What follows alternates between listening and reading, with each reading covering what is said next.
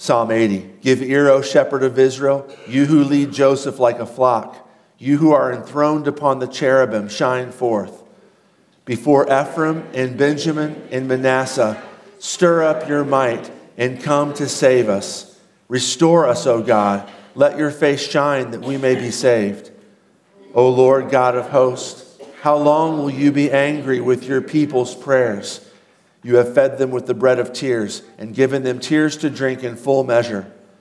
You make us an object of contention for our neighbors, and our enemies laugh among themselves. Restore us, O God of hosts. Let your face shine that we may be saved. You brought a vine out of Egypt. You drove out the nations and planted it. You cleared the ground for it. It took deep root and filled the land. The mountains were covered with its shade, the mighty cedars with its branches. It sent out its branches to the sea and its shoots to the river. Why then have you broken down its walls, so that all who pass along the way pluck its fruit? The boar from the forest ravages it, and all that move in the field feed on it. Turn again, O God of hosts. Look down from heaven and see. Have regard for this vine, the stock that your right hand planted, and for the son whom you made strong for yourself. They have burned it with fire. They have cut it down. May they perish at the rebuke of your face. But let your hand be on the man of your right hand, the Son of Man whom you have made strong for yourself. Then we shall not turn back from you. Give us life, and we will call upon your name. Restore us, O Lord God of hosts. Let your face shine, that we may be saved. Glory be to the Father, and to the Son, and to the Holy Spirit, as it was in the beginning, is now, and will be forever. Amen. Here's a gospel. All right, look at the psalm reading at Psalm 80. I'm going to do what I've done a couple times during Advent and Lent, which is talk about the psalm from the past Sunday. So Psalm 80 was the psalm from this past Sunday, and I'd like to look at it with you. And just super basic, nothing fancy here. It's really more of even more of a Bible study than it is like a real hardcore sermon. But Psalm 80 is really good, and it's a great Advent psalm because there's this sense of waiting in there. There's this sense of, there's something wrong, and God, we need you. God, come and restore us. And so let's look at, now there's one unfortunate thing here, which is when I prepared this, I prepared it with verse references in mind, and there are no verse references in the bulletin. So I'm going to try to avoid saying too much. I'm not really sure what to do. If it helps to look at it in your Bibles, that would be good, like on your phone or in the Pew Bible. But that might be a little awkward. Next time around, I'll have make sure that the verse references are in here so it's easy to follow along. Psalm 80 is basically three sections. There's verses 1 through 6. 6 ends with, our enemies laugh among themselves. And the next section starts with, restore us, O God of hosts. So 1 through 6 is one part. 7 through 13 is the next part. 7 begins with, restore us, O God of hosts. And 13 ends with, the boar from the forest ravages it, all that move in the field feed on it. And then 14 through the end is the next part. So the first part, just take a few minutes on this. It's this request that God would return to his people and restore us. God, how long will you be angry with us? We know that you're glorious. You're enthroned upon the cherubim. We want you to restore us. Verse 3, which is the third one that we read tonight. There, if you look at them as like almost bullet points, I think it's broken up by verses. Restore us, O God. Let your face shine, that we may be saved. That happens. That's spoken 3 times in the psalm. 3 times.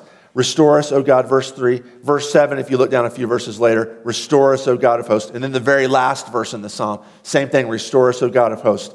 Let your face shine that we may be saved. We'll come back to it in just a few minutes, exactly what that has to do.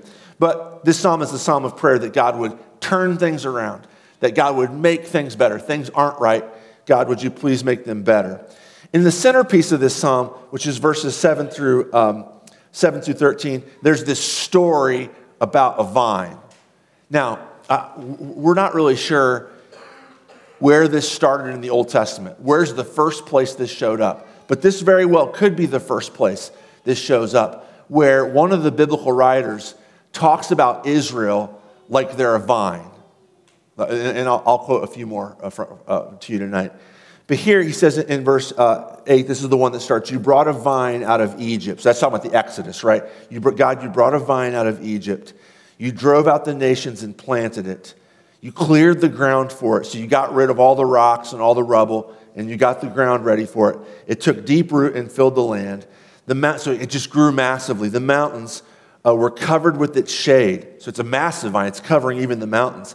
And the mighty cedars with its branches. So this is like no vineyard you'd ever seen before. It's a vineyard that grows and expands. So you can tell it's a metaphor here. It's Israel growing and expanding and covering all the promised land. It sent out its branches to the sea, that's the Mediterranean, and it shoots to the river, that's the Euphrates, up north. So it covers this whole big swath of area. Why then, verse 12, this is the key question in the psalm, why then have you broken down its walls, so that all who pass along the way pluck its fruit? Well, the vineyard has been destroyed. For some reason, God has broken down the walls. It's interesting that he would choose a vineyard. Those of you who, and some of you have like incredibly wonderful gardens, like you're super serious about it. Some of you have the kind of gardens that people like, that they're on the garden tours that people go and visit. And whether you have a garden like that or you have a smaller garden, if you've had it for longer than a little while, you know that a garden isn't just a thing. It's not just a piece of property that there's stuff growing out of. That gardens are actually stories. And when you see two gardeners get together and talk about their gardens, they end up talking about their gardens in terms of story. The work that they've done, the way it's grown. They can talk about the way their garden looked 20 years ago and how it's developed and changed. And those of you who are work in your yard or work in your gardens, you'll know that the weeds that pop up are different like every year. It's like a different type of weed shows up and takes over and you fight it. And then the next year might be, still be weeds, but it might be a different kind of weed. So you're fighting that and you're deciding what are you going to plant and how does it turn out.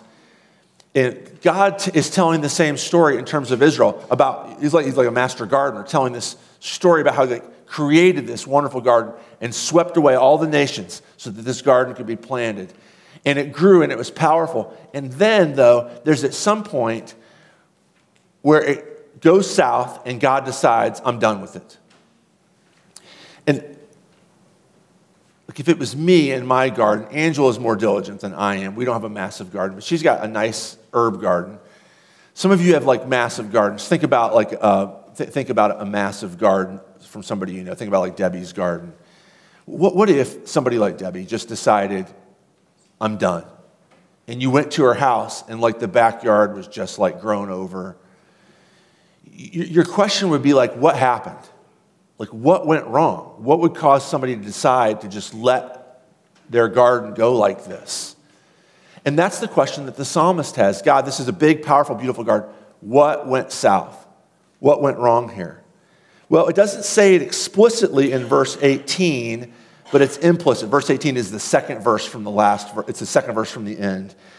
Then we shall not turn back from you. God, if you come and fix us, then we won't turn back from you. That's implied there, that what went south in the garden is that the garden turned against God. The garden turned against the gardener. The garden decided it wasn't going to do what the garden was supposed to do. You know, this garden specifically is a vineyard. It wasn't going to bear good fruit. That's the point of the vineyard. It's not explicit here in the psalm, but it is in Isaiah 5. Isaiah uses the same vineyard, Israel as a vineyard imagery.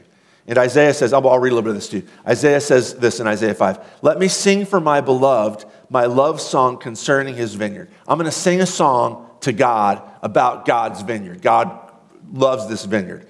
My beloved God had a vineyard on a very fertile hill. He dug it and cleared it of stones and planted it with choice vines. So basically the story we read in Psalm 80, right? He built a watchtower in the midst of it and hewed out a wine vat in it. And he looked for it to yield grapes, but it yielded wild grapes. And now, O inhabitants of Jerusalem and men of Judah, judge between me and my vineyard. What more was there to do for my vineyard that I have not done in it? When I looked for it to yield grapes, why did it yield wild grapes? Israel's asking God, why did you let the vineyard get broken down?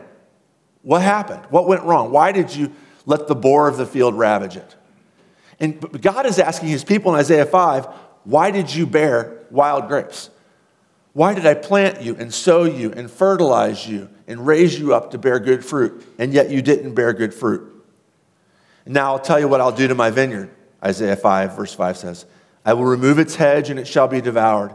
I will break down its wall and it shall be trampled down. I will make it a waste. It shall not be pruned or hoed, and briars and thorns shall grow up. I will also command the clouds that they rain no rain upon it.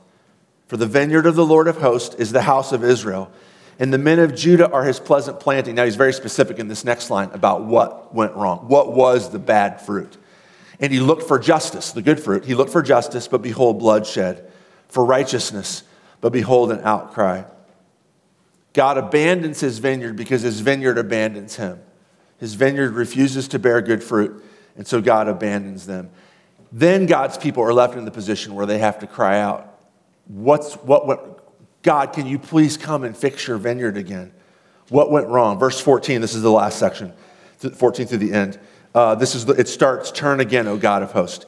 Turn again, O God of hosts, look down from heaven and see. Have regard for this vine, the stock that your right hand planted, and for the son whom you made strong for yourself. So God, come back and fix this vineyard is hopeless without you. God, we need you to come and do something miraculous. We need you, because you own the vineyard and the vineyard belongs to you. We need you to come and fix it. Well, in verses 14 through 19, God does this through two ways. First of all, the repentance of his people. Go back to verse 18, second from the bottom. Then we shall not turn back from you. So repentance, the word for repentance in Hebrew and in Greek, it means the exact same thing. It just means to turn. And it's a word that can actually mean like you're walking down the road, and if you turned around, it's the exact same verb that Hebrew and Greek would use for repent. To turn around, to be facing one direction, to have one course of action, and to abandon that course of action, to go back into another course of action, specifically in the Bible, to turn away from, in my case, to turn away from living life Aaron Miller's way, Aaron Miller's path, and to turn back towards God and his path. That's what repentance is. So, in verse 18, you shall not turn back from me. But how do we do this? How is it so we won't turn back from you? How do you make that sort of a decision? How do you say, I'm going to stop doing life Aaron Miller's way, and I'm going to start doing life God's way? How do you do that? 2 steps to repentance. Because those of you who've tried to repent know. Maybe you've tried to repent of, having too many calories in the day. Maybe you've tried to repent of a serious sin. And you know that just deciding, I'm not going to do this anymore. Even saying to God, God, help me not do this anymore. And God, please, I'm going to try to do my best to obey you. And you know that it's so easy to fall, that it's hard to stay committed. And anybody who says, I know it's hard, but you can do it, is lying to themselves. It's just impossible to repent on your own. So there's 2 steps to repentance. One is this, to know that repentance is a gift of God. Now, I pointed out to us earlier here in verse 3, it says, restore. It says that refrain 3 times in here. Restore us, O God, let your face shine that we may be saved. It says it 3 times. Now, I don't know if any of you are looking at a different version than the ESV. And I don't like to say this because it sounds like I'm saying that the ESV is wrong here. I'm not a super huge fan of the translation here, restore us. Because it doesn't say restore us in Hebrew. It actually is just the verb for repentance. But it's the Hebrew verb tense that means cause to repent. Cause to repent. So literally what it says in Hebrew is, cause us to repent, O God. Let your face shine that we may be saved. Cause us to repent. So make us repent, is literally what it says in Hebrew 3 times. The psalmist knows that he can't repent. So what does he do? He goes to God and he says, God, give me repentance. Give me repentance. And we know from the New Testament that this is what repentance is. Repentance is not your part. in salvation. It's not like, well, Jesus died on the cross. That's his part. Now your part is to repent and come back to him. Repentance itself is a gift of God. Paul says at the end of 1 Timothy 5, to be gentle with unbelievers, people who are fighting against the faith, praying for them, that God would grant them repentance. He talks about repentance as a gift from God. So, what if you don't feel like repenting? What if you know you should repent? Don't raise your hand, but if you're like me, you've been here, where you know you need to repent, but you don't want to repent because repentance would mean to give up a path that you want to be on, that you're committed to, a path that, whatever, gives you some sense of like enjoyment or fulfillment or whatever. And you know it's wrong, and you know it's not really giving you enjoyment and fulfillment. It's leading you astray, but you know you should repent. What do you do when you're in that where it's not in here to repent? Well, if you're an American, one thing you can do is you can say, which is, America's kind of a romantic, we're kind of committed to romanticism. You could say, well, I just can't repent then. I can't do it. It wouldn't be authentic because I don't really mean it. I don't really feel like it. I don't feel it down here, so I just can't do it. And what the Bible would say is, it's not the point. You should repent of that too. It's okay to repent of not being able to repent. It's okay to say to God, I can't repent, God, would you give me repentance? It's okay to say to him, I don't feel like repenting, and I'm sorry for that too. Would you give me repentance for not feeling right, for not feeling like repenting, and then give me the repentance of the thing I need to repent from? What you're doing when you do that is you're not giving in. Hopefully you're not, this is not an excuse. But please don't, this is not what's happening in the Bible, is that it means, well, I don't have to repent until God magically makes me do it. That would be like saying, if it's God's will that I go to work in the morning, he'll like stand me up out of bed and force me to put on my clothes and eat my Rice Krispies and get in the car. No, you just do it. And when you do it, it's God who's actually doing it through you and for you. Repent, but no, that it is God who is doing this. And you have to ask him, restore me, O God, or like the Hebrew actually says, cause me to repent, O God. Let your face shine that we may be saved. That's the first thing, to know that repentance is a gift of God and to ask him for it, even when you don't feel like it or you don't want to do it intellectually, to ask him for it. The second part is this, and it's related to it. Repentance happens, we turn back towards God when we come to live in the radical realization that he has turned back towards us. Now, I told you that the Hebrew word, like the Greek word for repentance, is just simply the verb for turn. But check out verse 14. I know that doesn't help you very much. It starts, turn again, O God of hosts. It's kind of 2/3 of the way down. Turn again. That's actually, when it says turn again, O God of hosts, that's the exact same verb for repentance. If you see what the psalmist is saying, God, I need you to repent and turn back to me. Not repent in the sense that God is sinful and needs to change his way, but God, I need you to abandon the path of abandonment. I need you to turn away from turning away from me. I need you to forsaking me, and I need you to turn back and come towards me. Why? That's the second piece, is because we can't repent unless God comes back to us first. We can't turn to him unless he turns to us first. Now, the good news is, and this is going to be the last point, is he's done that. He's done that. He's given us repentance. He's made it available. He has turned his face back towards us. How does he do this? In Psalm 80. The psalmist talks about it in two ways. So I was thinking about this this week as I was preparing for this. Like, how did the original readers or worshipers who were praying this, how did they understand these two phrases? I don't know. But on this side of Jesus of Nazareth, we can get it much more easily. And it goes like this. God does this through the saving action of the Son of Man. There's this character who shows up here at the back end of Psalm 80, who's talked about in two different ways. The first way is this. Look in verse 15. This is right after the turn again verse. Have regard for the vine, the stock that your right has planted, and for the son whom you made strong for yourself. Okay, so here's the vineyard, that's Israel. Here's the vine keeper, that's God. And then all of a sudden, here's this third character, the son that God has made strong for himself. Now, who is this? Well, those of you who are Christians, you already know where this is going, right? This is the Son. This is the God's Son. This is the capital S Son. In fact, Jesus tells a story about a vineyard that involves the Son. In Matthew 21, Jesus tells this parable. He says, here another parable. There's a master of a house who planted a vineyard and put a fence around it and dug a wine press in it and built a tower and leased it to tenants and went into another. What's Jesus doing? Jesus is just taking the story from Psalm 80 and from Isaiah 5 and Ezekiel 15 and saying, you all know what this story is. This is the story of Israel. When Jesus starts talking about vineyards, it's not just some random agricultural imagery. He's tapping into their own identity. This is their story.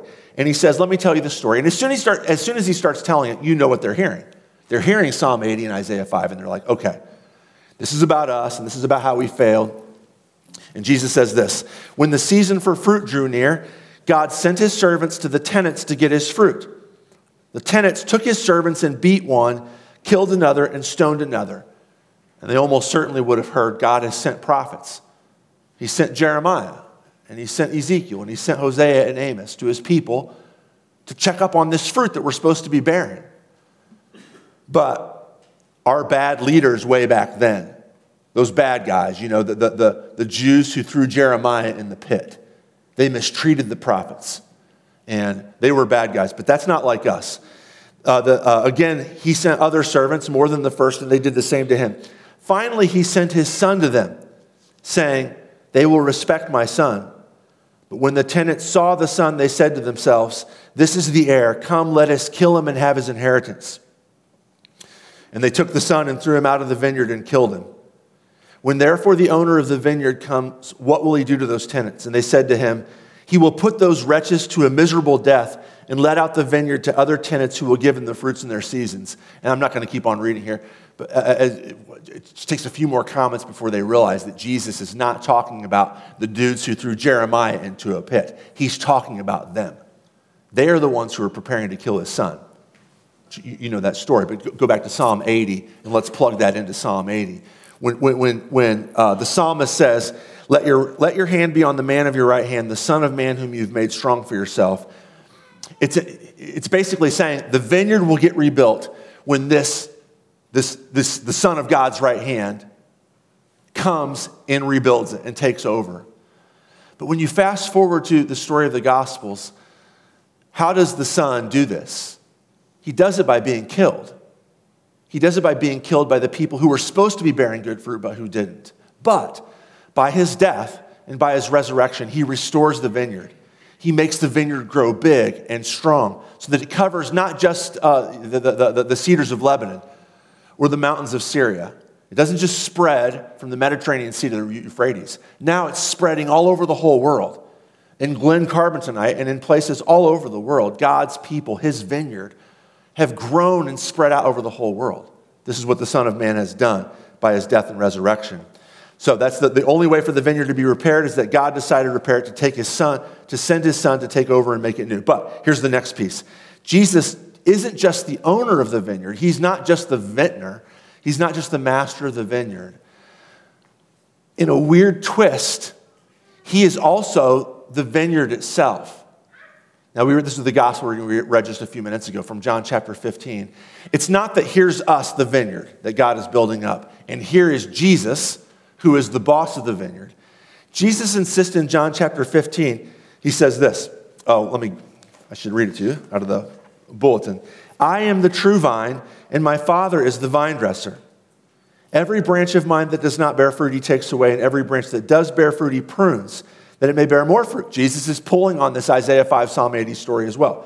Already you are clean because of the word that I've spoken to you. Abide in me and I in you. As the branch cannot bear fruit by itself unless it abides in the vine, neither can you unless you abide in me.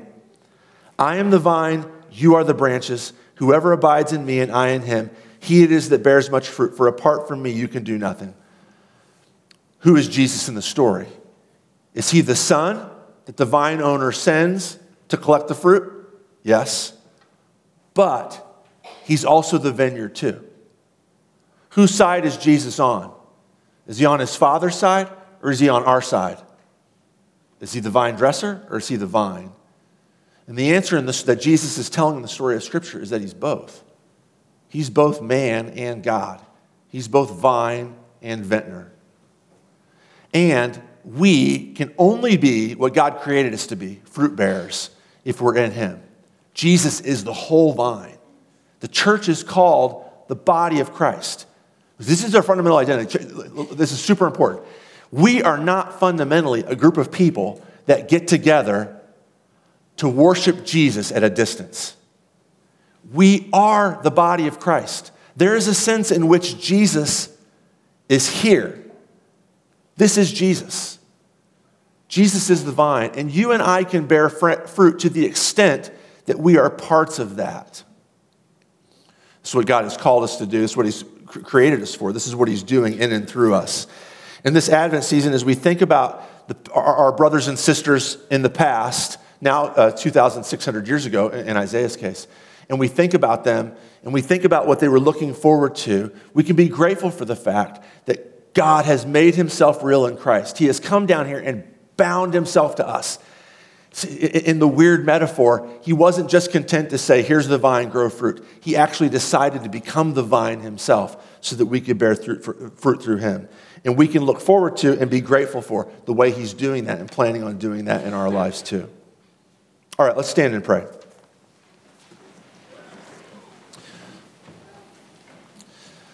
God, thank You for calling us and for making us Your vine. Thank You for creating us to bear much fruit for Yourself. We know that we can't repent and trust in You without You doing the work in and through us. And so we pray that You would give us the gift of faith, give us the gift of repentance, and we'll give You praise and glory for it. In Jesus' name, amen. You can